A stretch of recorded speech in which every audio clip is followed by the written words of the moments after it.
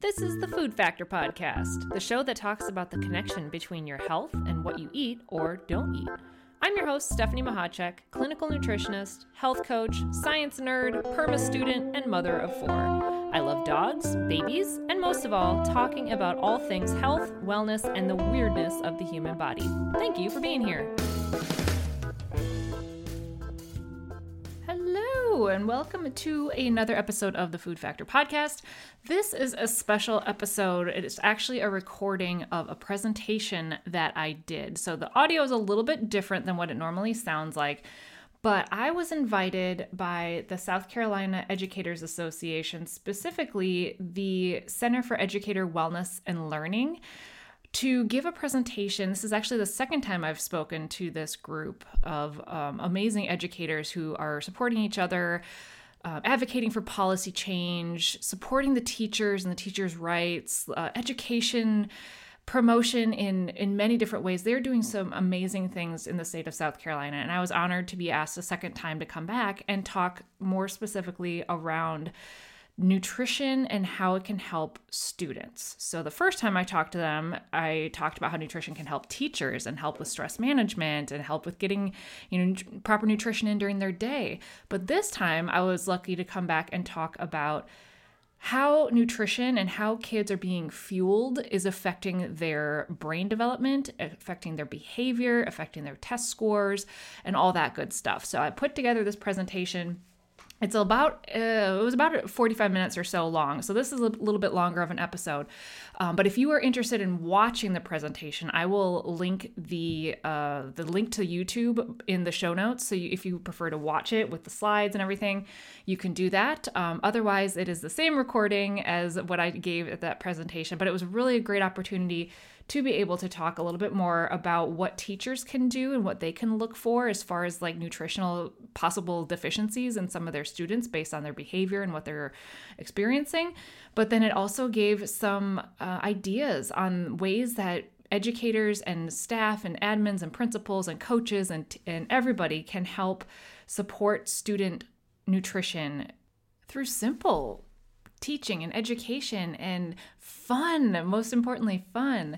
So I did give some examples of programs, and I did give some examples on little tiny things that teachers can do that some of them are even free, and just how you talk about food and how you talk about healthy eating habits and things like that with the kids. So I will link everything in the show notes as far as the recording, as well as links to the South Carolina Educators Association and the Center for Educator Wellness and Learning. If you are wanting to get involved or reach out to them in any way, I will post all of their information below as well.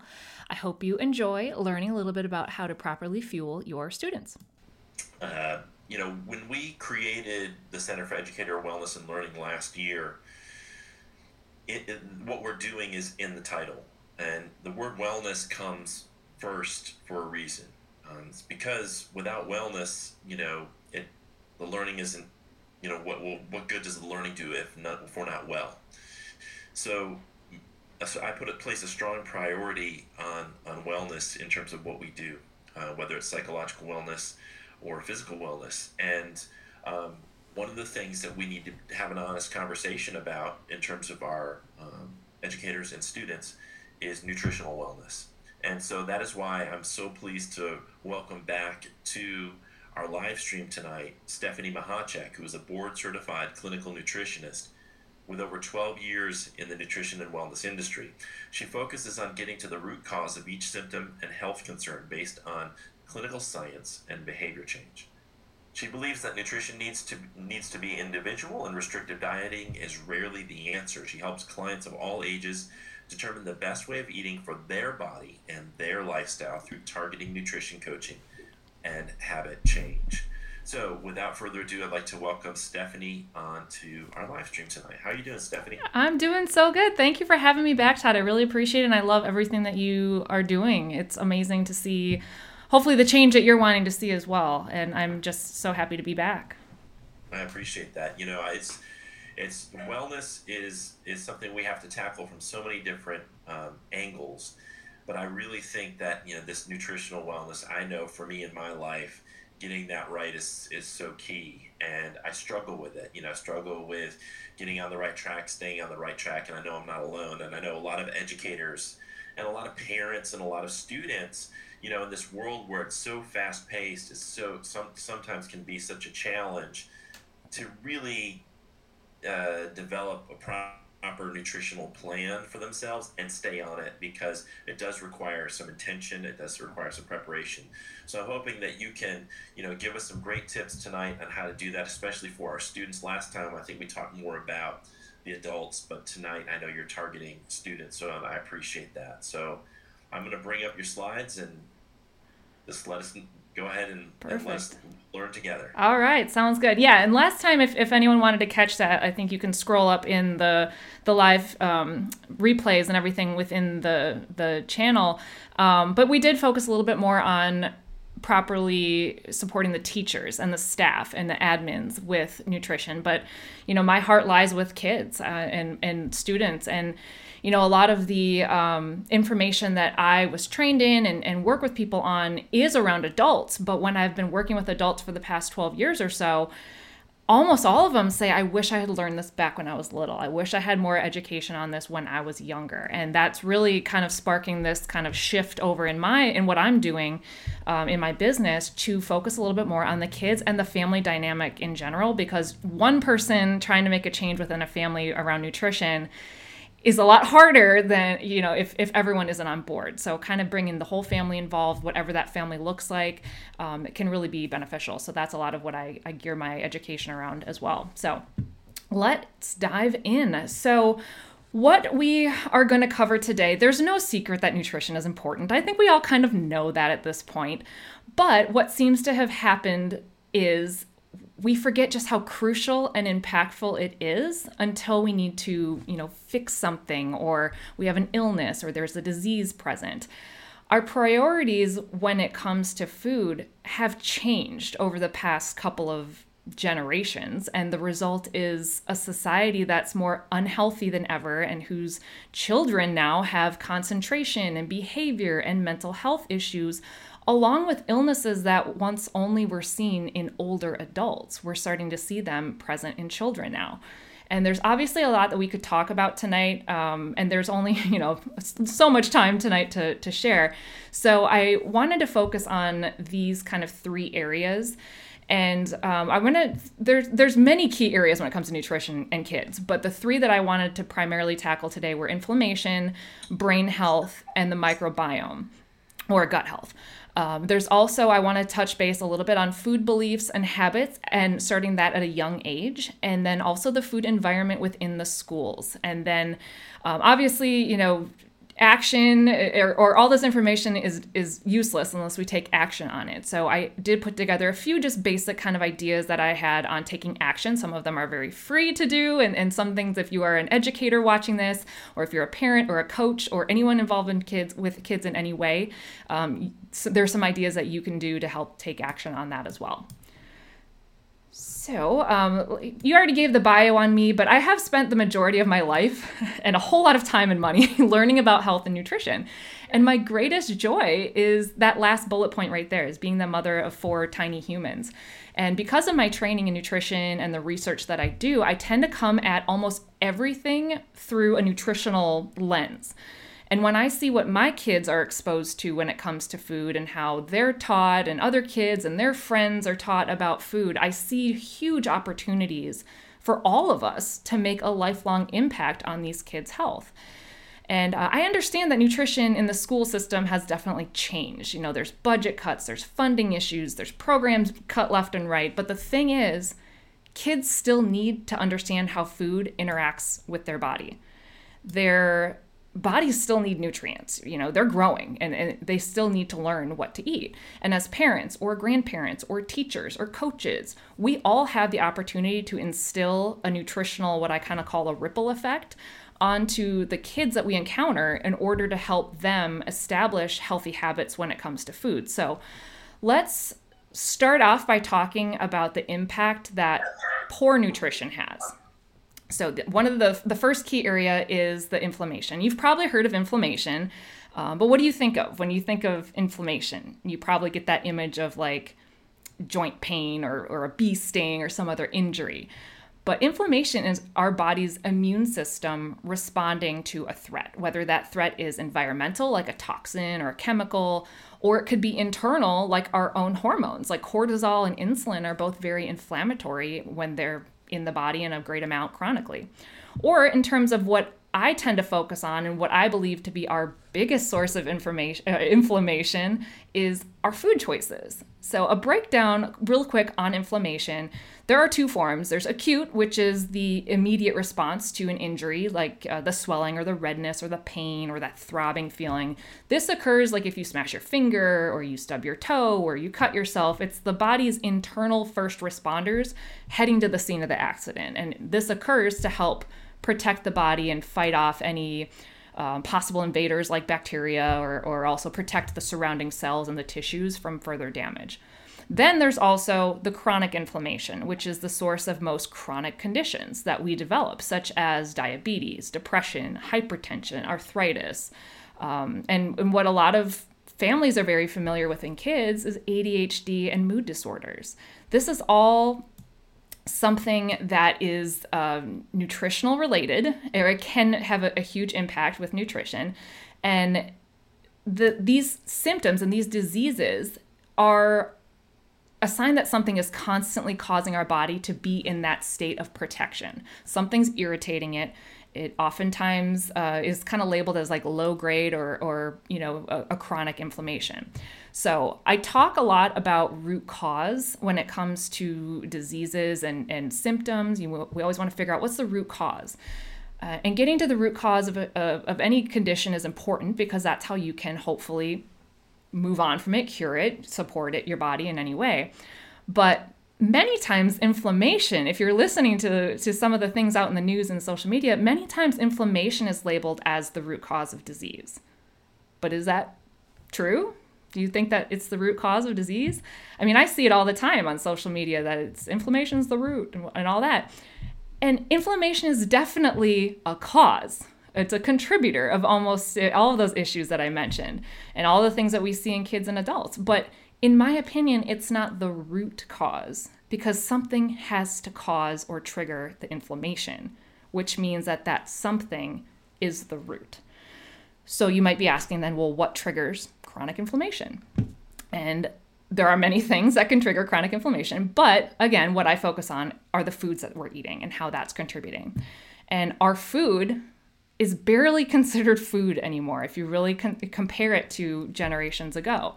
Much of what has crept its way into our routines and into our schools and into our homes has become incredibly irritating and inflammatory to our bodies. And this irritation has turned into chronic inflammation. And in many Americans, you see this all the time. And I'll go over a few signs and symptoms in a minute. But I want to spend some of the time today talking about ways that I kind of approach nutrition and inflammation with clients, and you can take this approach as well with your families or your students. So there are some signs and symptoms of inflammation in kids that you can look out for if you're a parent or a teacher, and you can look out for some of these symptoms in kids. So this would be things like kids who have like really irritated skin, if they have acne or psoriasis or eczema, or if they have like cuts or wounds that just don't heal very properly, that's actually a sign of inflammation and some nutritional deficiencies. Also, constant headaches. Now, again, headaches can be one of those things that have multiple kind of factors that contribute to it, but inflammation is a big part of that. So we definitely want to take a look at some food sources there. And if any of the kids in your life have constant stomach aches or other digestive issues, that's also a sign that their gut is unhappy, it's inflamed. And any issues with lack of focus or depression or moodiness or memory issues, again, these all could have other contributors to them, but we definitely want to take a look at the dietary components in that child's life. All right, and nutrition and the brain development. This is a really fascinating topic and an area that I dove rather deep into. But the brain health, especially at the younger ages, is really, really important for setting the brain up for life. So, for an example, at the age of 2, there is an explosion of synaptic growth in the brain. And, there's wiring and synaptic pruning happening. And the brain at this point is about 75% of its adult size, which is kind of fascinating if you think about those tiny little bodies and holding the 75% of an adult brain. But around the age of 10, so not too much far later than that, a child's brain represents 5 to 10% of their body weight, but it accounts for up to 50% of their basal metabolic rate, or their metabolism. So it's taking up a massive amount of nutrient resources just for the brain. About 50% of the nutrients need to be going to the brain around the age of 10. So synaptic pruning, again, and different neural pathway creations. And as we'll learn in a minute, it's incredibly important for the health of the brain going into adulthood to have some of these nutrients being met. All of these connections and neurons that are firing rapidly and creating new pathways during this time not only require enough nutrients to do this properly, but the neurotransmitters and the hormones needed during this process also requires nutrients. So some key nutrients include, but are not limited to, choline, vitamin D, zinc, vitamin B6 and B12, iron, omega-3s, and different amino acids like tryptophan, tyrosine, valine, leucine, just to give you kind of an idea. But many kids, especially kids in America, are deficient in the vast majorities of these, especially vitamin D, choline, and omega-3s. So a lot of nutrients needed to help support the brain and the brain health, and a lot of deficiencies happening in America just simply based on the lack of those specific nutrients in the foods that the kids are eating. And one area I want to touch on that comes up a lot is ADHD and ADD in kids. There has not yet been a tried and true diet specific for ADD and ADHD yet. There have been some, designed for depression disorders and anxiety, but not specifically for ADD and ADHD. However, there definitely are nutritional approaches that have been shown to be beneficial when it comes to reducing symptoms and improving treatments. So we can talk more about these in a couple of slides from now. But the ones that are well documented include getting enough of the omega-3s again, getting enough zinc, getting enough protein. And protein specifically is because of blood sugar and insulin balancing. So when somebody has ADD or ADHD, it's really important to balance out the insulin and the glucose and the blood sugar. And then avoiding foods like red dyes, or actually any color dyes really, and preservatives and chemical exposures to foods. Kids just cannot focus when their bodies are constantly inflamed from foods and their blood sugar is on a roller coaster. So those are the things to definitely look for if you have a child that has ADD or ADHD symptoms. That's definitely some nutritional components to look for there. Now, I did pull a few studies. Thank you. I did pull a few studies around some of the topics that we're talking about tonight, and I just kind of highlighted a few. I know this is really wordy on this slide, but this research, this specific article was from the Proceedings of the National Academy of Sciences. And the thing that I pulled out of here, it says not only is severe malnutrition and undernutrition a threat to life, but chronic undernutrition results in impaired cognitive abilities that are often not evident until the second or third decade. So again, into adulthood, including effects on behaviors such as self-control that are of critical importance for a successful and productive life. Now, malnutrition and undernutrition is definitely something that gets misinterpreted. It does not just mean not eating enough food. I think we hear malnourished and you think of like a really like skinny, malnourished, failure to thrive type of child. Mal, the word mal means bad or poor. So this could mean a person who maybe is eating enough food quantity, but it's low in vitamins and minerals. So the quality is poor. They are nutrient poor, which makes the person malnourished. And I get this a lot, and people kind of scoff at it a lot when a person who is classified as maybe obese or morbidly obese is also labeled as malnourished. It's not what we think of when we think of that term, but when you look at it from a nutrient perspective, they're malnourished. They're not getting the adequate nutrients that their body actually needs. And as we learned on the last slide, given the high metabolic needs of the brain during the younger years of life, it shouldn't be surprising that having poor nutrient intake in childhood is associated with not only poor cognitive health at that point, but also later in life.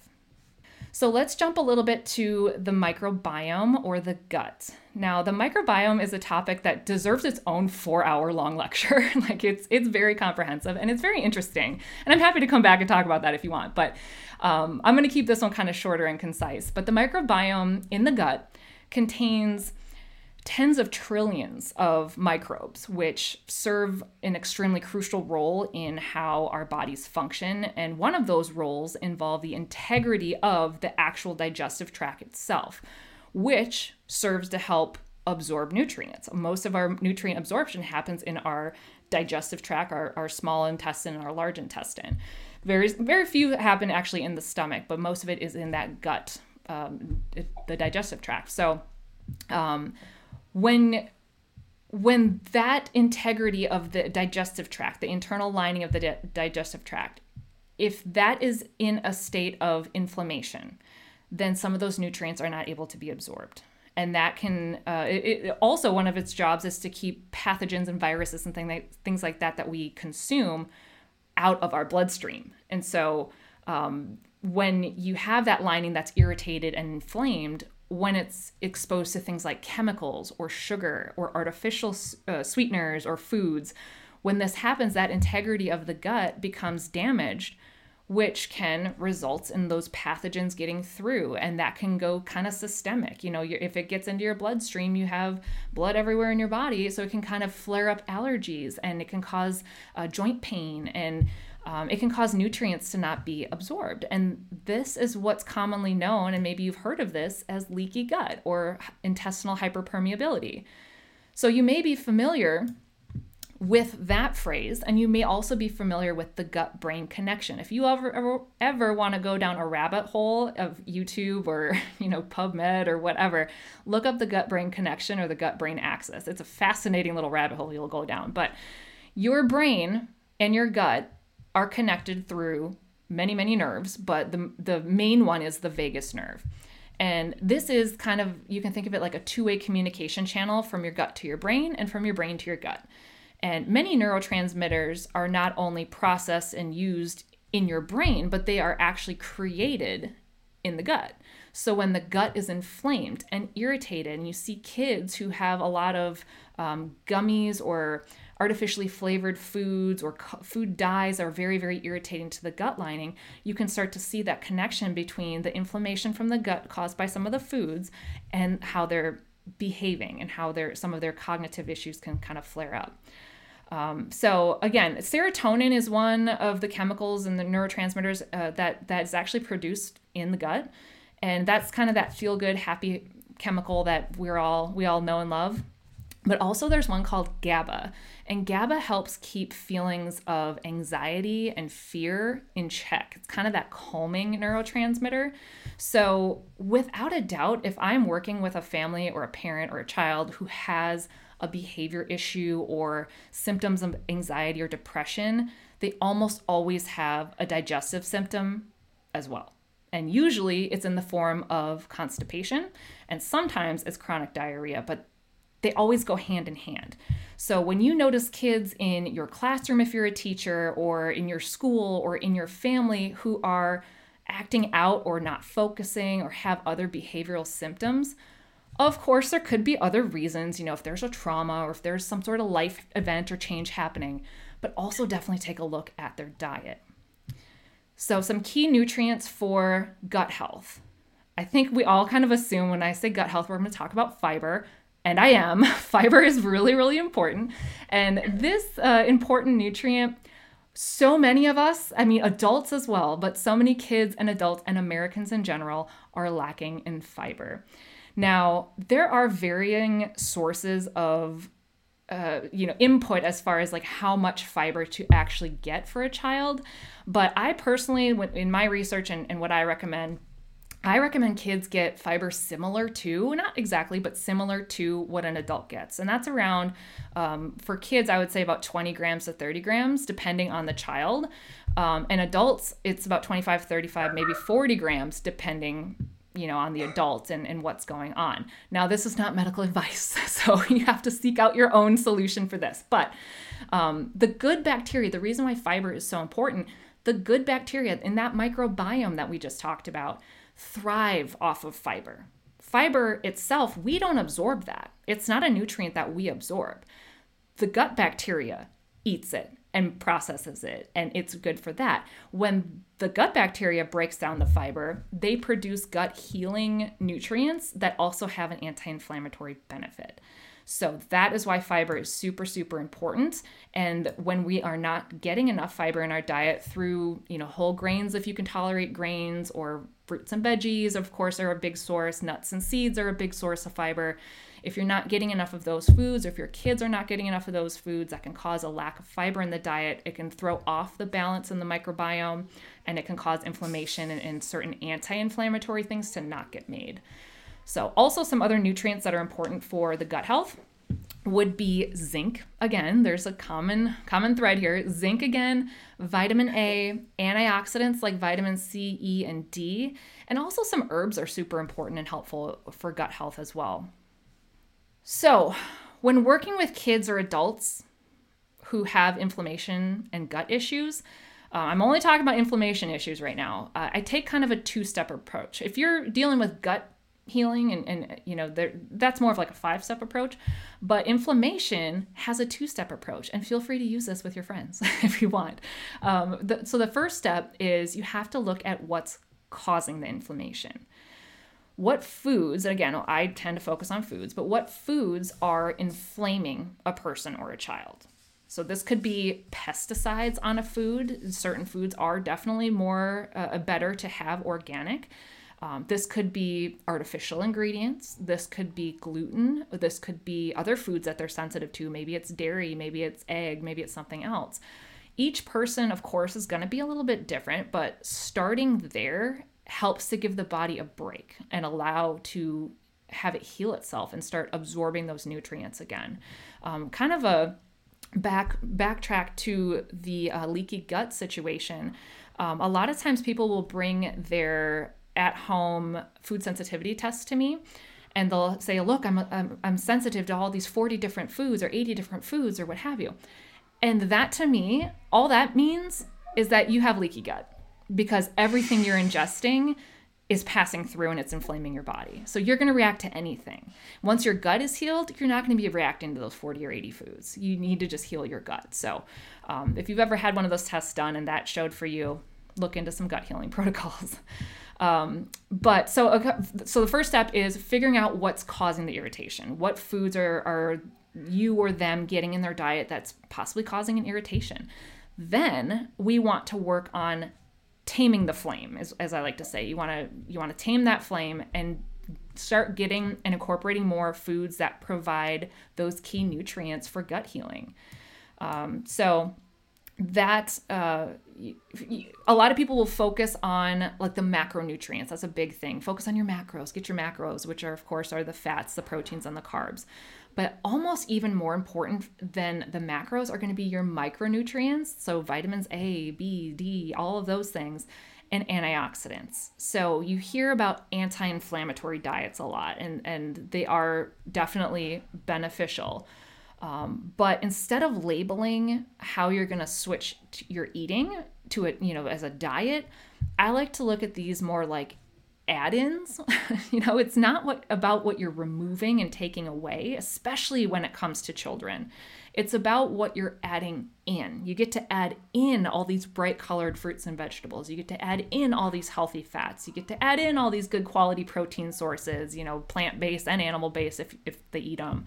All of that help to provide nutrients that are anti-inflammatory and high in antioxidants, which of course help to reduce the inflammation. And also, I wanted to throw this in there, hydration. It's so important, but it's often overlooked in kids as well as adults. But it's super important, not only for your gut health and keeping things moving, but also for detoxification, for focus and alertness as well. And one thing I want to add to hydration, and it's not always about drinking your water. I think I mentioned this in the last presentation. For teachers who can't take bathroom breaks all the time, or for kids who can't take bathroom breaks all the time, focusing on eating your water can sometimes help as well. So getting good sources of hydrating foods like cucumbers and different vegetables, the vegetables that you cut that have like juice that or water that kind of comes out of them, like bell peppers and things like that. If you're able to get more of those sources in your day, you will get some more hydration in as well. So you may be thinking, well, that's all well and good and everything, but my kid won't eat fruits and vegetables, or my kid's a picky eater, or I'm a teacher and I don't have much of a say in what these kids are eating. So I hope in the next couple of slides, I can kind of give you some ways or ideas on how you can maybe shift that thinking. So food beliefs and habits is one of my favorite things to talk about, honestly, but it's so important and it's so interesting and fascinating where we get our beliefs and our habits from. Children learn by modeling. I'm sure I don't need to tell you that, especially if you're teachers, but children learn by modeling. So we all have picked up on habits and beliefs around a variety of things from the people around us, especially when we're growing up. I work with many adults, like I said, who wish that they could unlearn, and that's what we're working on. We're working on unlearning some of the habits and the beliefs around food that weren't even their beliefs to begin with. They inherited them from their caregivers or parents or people in their lives as a young child who maybe had their own struggles with food and their own perspectives around food. So it's a lot of unlearning some of those habits. So what kids that are in your life, whether you're a teacher or a coach or a principal or a parent or a babysitter or a caregiver in any way, these kids are observing us and they hear us and they model us and they can inherit our perspectives around food. An example may be if you grew up with older siblings or cousins or parents who were constantly dieting or talking about dieting. You may just assume that that's what adults do, and maybe you picked up on some dieting habits at an early age. A personal example of this is when I was growing up, we never ate fish. And, maybe canned tuna here and there once in a while, but never like salmon or tilapia or any of the good stuff. My parents didn't like it, or at least they didn't like cooking it. So I grew up hearing other people talk about fish and talk about eating fish, and I'd just be like, gross, I don't like fish. And it wasn't until I was in college when my boyfriend, now husband, cooked me salmon, and I realized it's awesome. I actually love it. And now we have it weekly, and my kids love it as well. But I inherited that belief around fish. I also see that a lot with kids and vegetables. Maybe one parent doesn't like peas, for example, and the kids see the parent avoid the peas, and now they don't like peas, or they think they don't like them, or they're not even going to try it. So it happens more often than you might think, or maybe you are well aware of how often it happens. And I don't mean to make anybody feel bad about anything. I actually want to show you how much of a positive influence this could be, because we can also help our kids have supportive habits from an early age. So things like always having a veggie or two with dinner, or having water with every meal, or talking about nutrients and what they do for the body can all open up the door and set the stage for healthy and supportive habits. I think of this like planting the seed. Where I'm always planting seeds of health with my kids and the kids I work with. Just because you make carrots one night and they don't eat them doesn't mean it's a failure. It is planting the seeds. Habits form through repetition. Like you can't form a habit by doing something once. You plant the seed, you nurture it, and it'll grow. So that's how I look at health habits as well. So real quickly, we've covered 3 key areas of nutrition. So we covered the inflammation, we covered the brain, and we covered the microbiome, and we've talked about what to focus on when it comes to the types of foods that kids need. We've talked about food beliefs and habits. So now let's talk about the food environment in the schools and how this can influence your kids' perspective on food and the lasting impact it can have on their health. So kids go to school to be taught lessons that they use for the rest of their lives. You teach them to read, to write, to make friends, to give presentations, to add and subtract things. They also learn how to eat based on their environment, regardless if there is a structured nutritional program or education in the school. They are still picking up on this. So how is the food environment in your school or in your kids' school? Are there healthy options not only available, but advertised and promoted? Are there water bottle filling stations, or are there just Gatorade or juice vending machines? I see this in high schools a lot. What kind of things are encouraged? Is it chocolate milk at lunch, or is it regular milk, or is it water? All of these things are really important.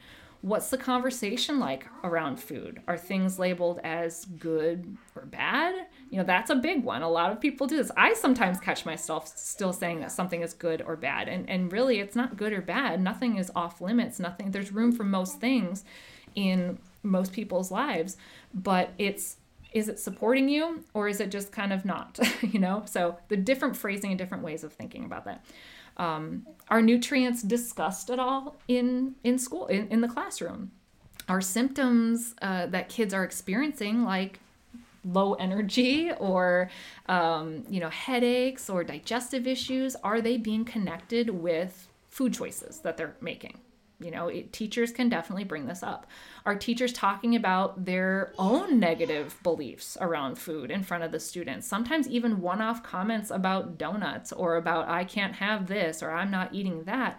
They're seemingly innocent, and you maybe think that, oh, this is just banter between, colleagues or friends or whatever, but kids are always listening. So how are students talking about food with each other, and how are kids being treated if they make certain food choices? I have a quick story on this.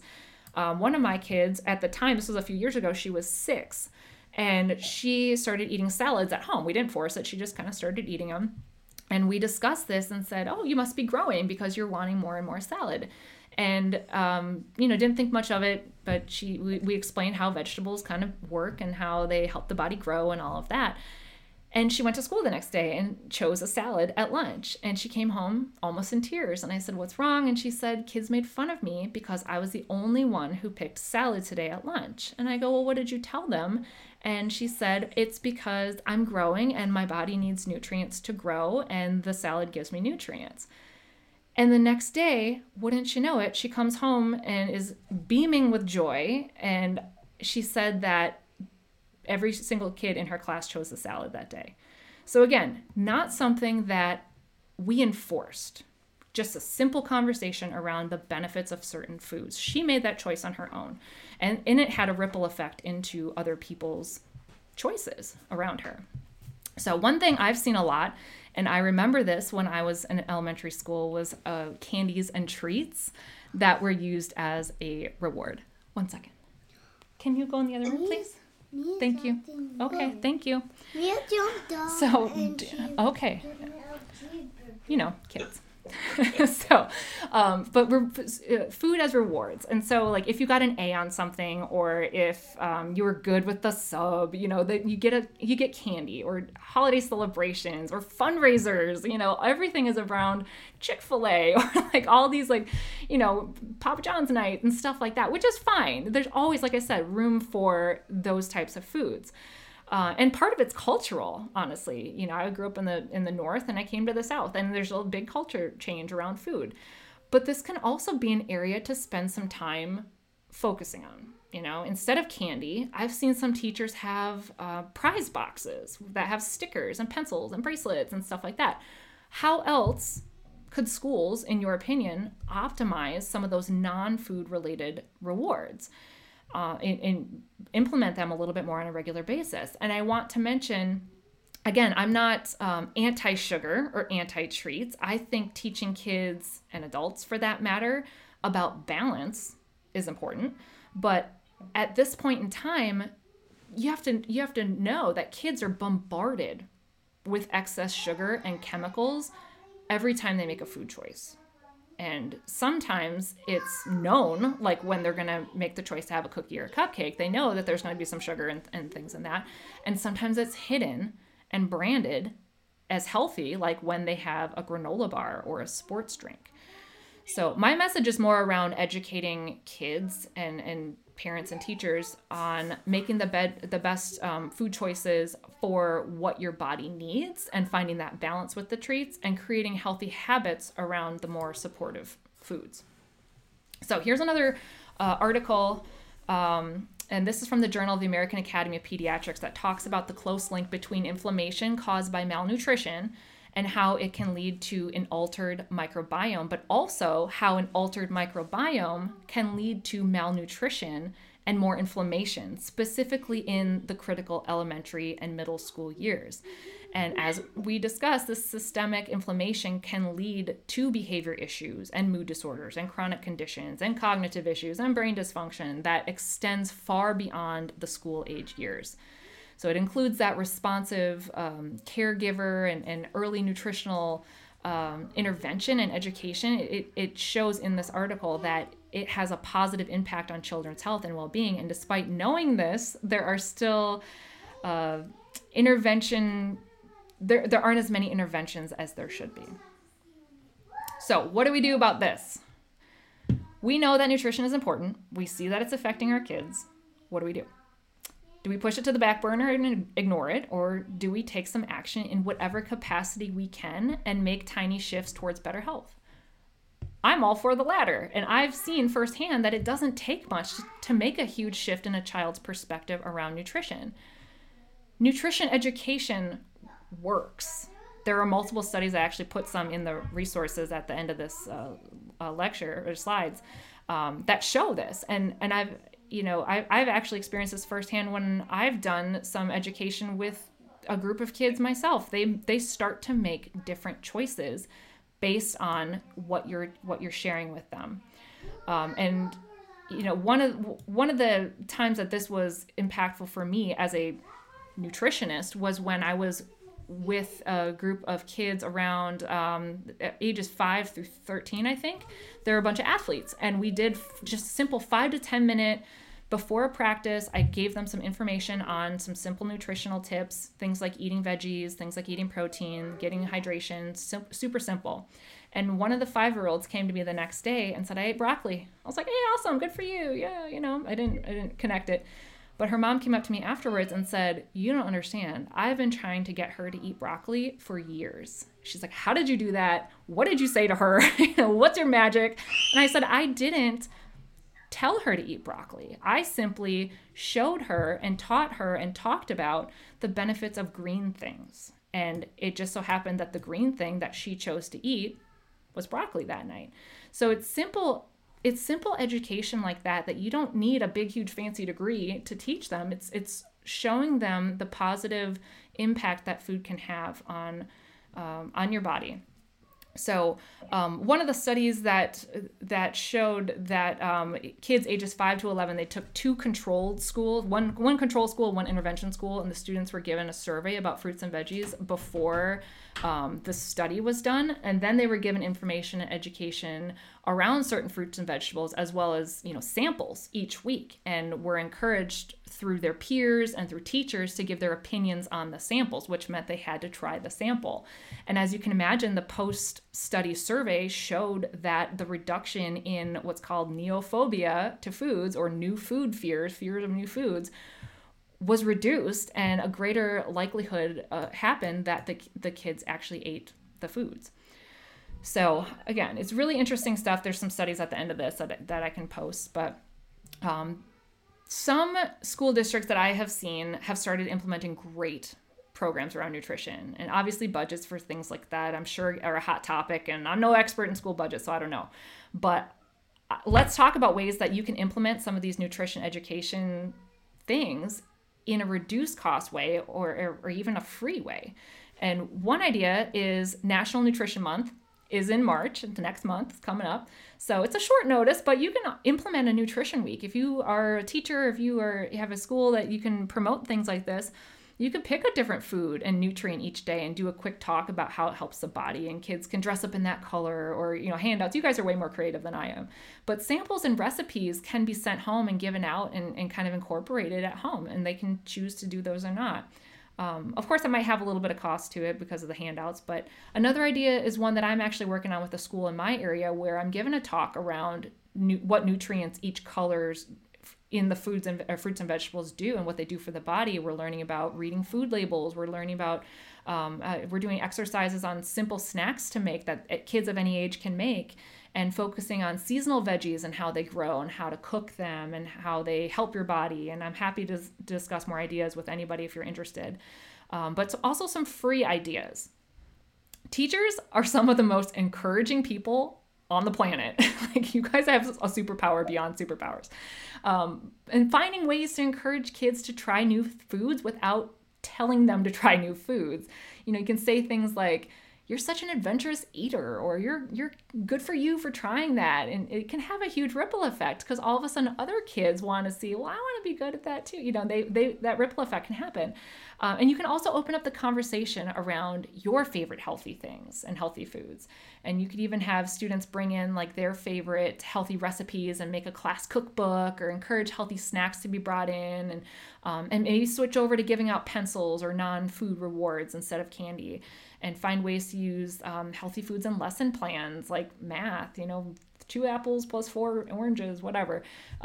Again, you're way more creative than I am, but you can also ask your kids what veggies they had at lunch and get the conversation going around that. I've had teachers do an actual game and keep tabs on who's having veggies at lunch and things like that, just to promote it and just to encourage that engagement with the veggies.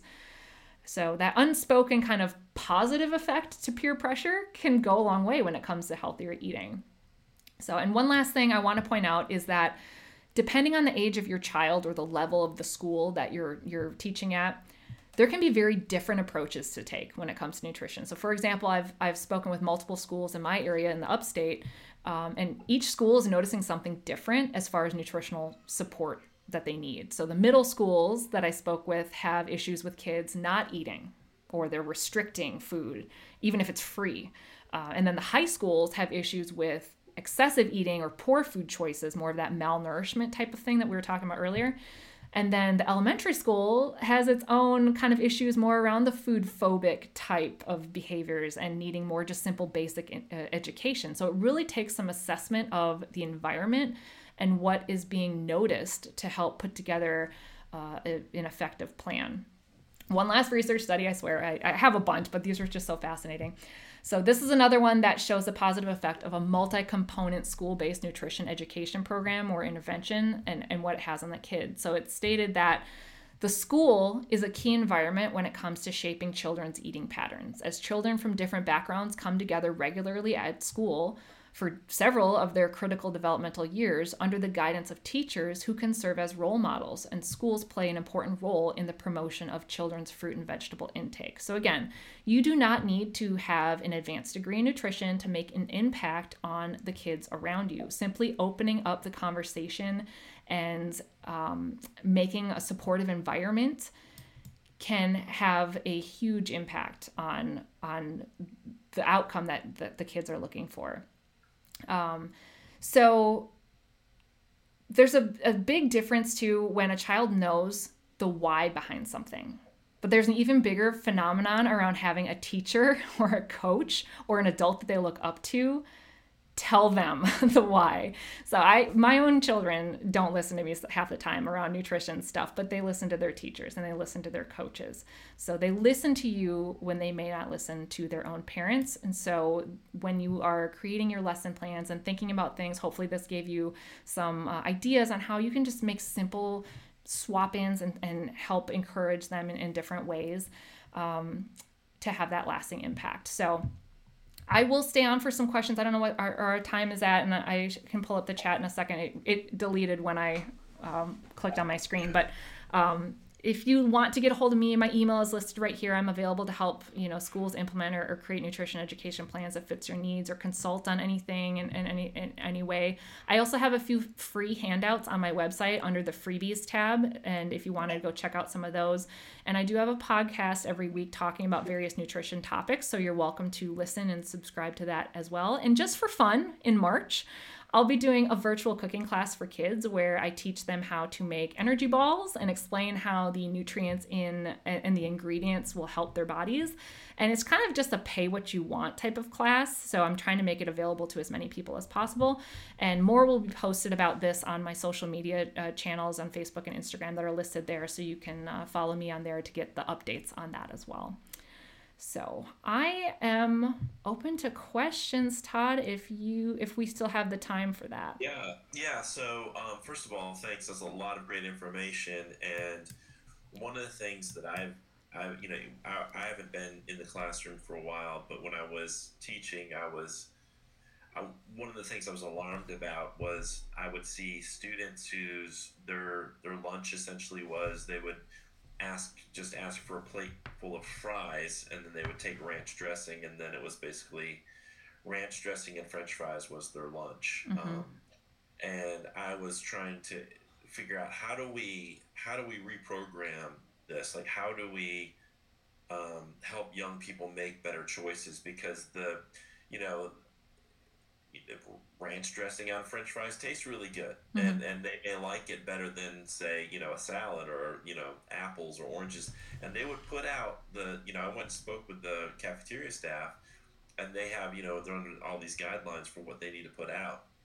And they put out fresh fruits like bananas and oranges and apples, and they would just end up not being taken, and then throwing a lot of this produce out. I don't know what you can do about that, but how do we at the school level, what would your recommendation at the school level, how do we prioritize talking about nutrition more to students and helping them, guide them to making better choices? One of the key things that I have found, especially when dealing with the school age group, is they have to understand the why, and they have to connect it with a goal that they have. So, for example, my son likes superheroes. One of my daughters likes princesses. One of my other daughters is an athlete. So we talk about, like, this banana will help you run fast. This apple will help your hair grow long like a princess. This, fill in the blank. This cucumber is going to help you run super fast and fight crime, whatever it is. But really tying it to what is important to them. It's not so much like you need to eat this because you need to get all your fiber, because the lady said, it's more like, how is this going to help your body?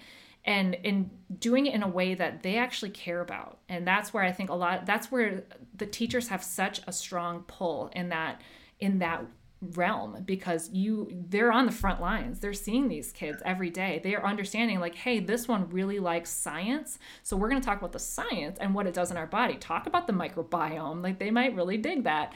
This one likes more art, so let's paint pictures and let's talk about the bright colors and the nutrients and what gives those certain foods the bright colors and how that's so cool and what it does in our body and what that's going to make, so really attaching it to what they're passionate about is going to be really helpful for that. Because of course, peer pressure, especially when you start to get into the middle school and the high school years, peer pressure is going to take over. And it's like the story of my daughter, like, she wasn't at that age yet or that stage yet, but she probably wouldn't have in high school chosen the salad. She probably just would have gone with the flow. So I would say, even too, if there are some more influential kids in the classroom that maybe have a little bit more, for whatever reason, draw from the other kids, that might be something to have them be like the ambassadors and have them be like the health ambassadors for the class and help them to promote the veggies. Peer-to-peer kind of interaction like that might go a long way. Yeah. I really like that you brought up the gut microbiome, because that was something that I didn't really know about a year or two ago. Like, I started to hear about it maybe a couple of years ago, and then it really got on my radar this past year when I was having some digestive issues. Mm-hmm. And when I started to research that topic, I was just shocked to find out that essentially, like, there is the enteric nervous system that's in your gut that communicates with your brain. And I posted from Johns Hopkins website an article about the brain gut connection, and we used to think that it was the anxiety and depression, those things caused those digestive issues, and now we're learning that maybe part of that is in the reverse, that is our gut issues that are causing some of these mental health issues. Is that am I describing that correctly? Yeah, it can definitely be a two-way street. It's almost like a chicken and the egg situation. It's like, okay, you have anxiety or depression, or we've all kind of felt butterflies in our stomach if we get nervous about something. That's that connection too. But the conversation could be, well, if the microbiome was better balanced, or if those neurotransmitters were producing GABA and that was helping to calm that anxiety and some of that, would that still be as strong of a thing? So yeah, I think we're in the infancy of figuring out exactly what the microbiome can do and what it does. More and more studies and research are coming out regularly, which is awesome to see. But I think we're at like just the tip of the iceberg as far as like how cool and how involved the gut is with everything in our body. Yeah, so I started drinking kombucha because of that. So I'm not a big fan of kimchi and fermented foods, but I can down a kombucha. Good for you. Hey, fun fact about kombucha. You can look on the label, and I'm always telling people about reading labels and we're looking for sugar and added sugar and all of that. And you'll see added sugar on the nutrition label. You're not getting any of that. That's actually to keep the bacteria alive. So, so when you see grams of sugar on there, don't worry. That's to keep the bacteria alive so that when you drink it, they'll be alive. Okay, that's good to know because I got like a 0 sugar kombucha at Costco the other day. But I don't have to worry about, you're saying you don't have to worry about the sugar in the regular kombucha. Not really. I mean, if it's hard to tell, like, well, what is left over from the bacteria and what's actually going to go in my body? It's hard to tell. But sugar-free kombucha, that sounds like you're just drinking a bunch of dead bacteria. But I don't know. I haven't looked into that. Pretty good. Check it out at Costco. I'll check it out. Brand it's called Hum, H-U-M. Oh, yeah. I've seen that brand. Yeah. Yeah. Well, Stephanie, thank you so much for your time. I want to honor that. I told you we'd be done by 8, and I appreciate it. A lot of really good tips, and I think, so critical for young people and for educators to understand the importance of a role that nutrition plays in how we feel. Just our energy levels, our mood. And making that connection is critical because when we go into school, we want to have the energy to learn. We want to be in the mood to learn. And nutrition helps set the table for great learning and teaching to take place. And without it, we're going to struggle. So, really big piece of the puzzle here is getting our nutrition right. So, thank you so much for your time today. Absolutely. Thank you for having me back. I really appreciate it. All right. Take care, Stephanie. That was Stephanie Mahacek. Again, her website, foodfactornutrition.com, is posted in the comments for you. You should be able to access that. I want to thank her. Thank you so much for listening to this episode of the Food Factor podcast. It is my personal mission to help people make the best food choices that they can for their particular situation. So if you found this episode helpful, I would be so grateful if you would share it with a friend or a family member or somebody who needs to hear this information. And also leave me a review. Those are the things that help get this podcast seen and heard by more people who could use the help as well. I really appreciate your support. Thank you so much for listening.